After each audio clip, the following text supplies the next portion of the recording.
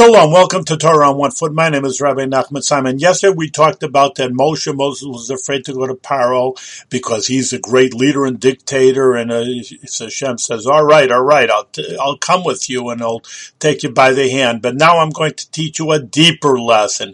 Paro, from the deeper idea of Paroa, means to light and shine up, because when Moshe was coming to Paro, that was really a great event, and there Kabbalistically it was a great light and a great I like that he was scared to come forward to. So therefore, he didn't want to come and achieve that level. So therefore, Moshe Rabbeinu was asking Hashem, please help me, carry me through and hold me by the hand and shield me from the great light that we're going to get from Paro.